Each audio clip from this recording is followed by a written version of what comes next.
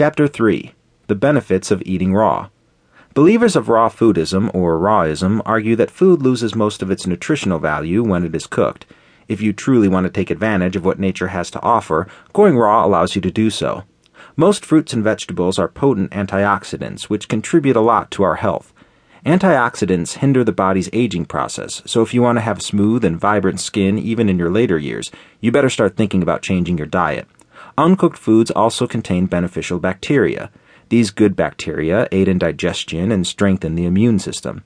If your family has a history of cancer, you're better off with a raw food diet. Studies have shown that consuming raw foods reduces the risk of cancer due to the phytonutrients in them that gets rid of free radicals.